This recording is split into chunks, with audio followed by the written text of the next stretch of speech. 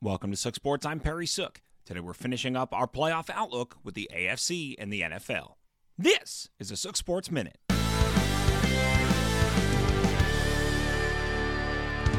An epic conclusion.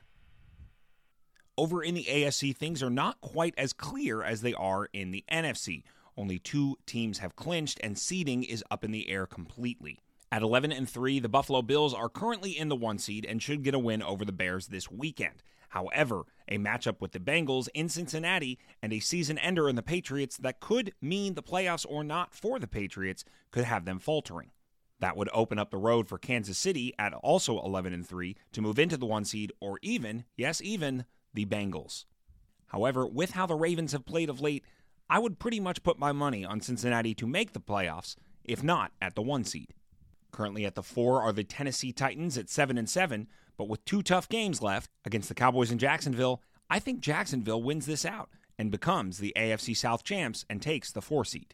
That would drop Tennessee into the cluster of a tie with current 7-7 teams, New York Jets and the New England Patriots.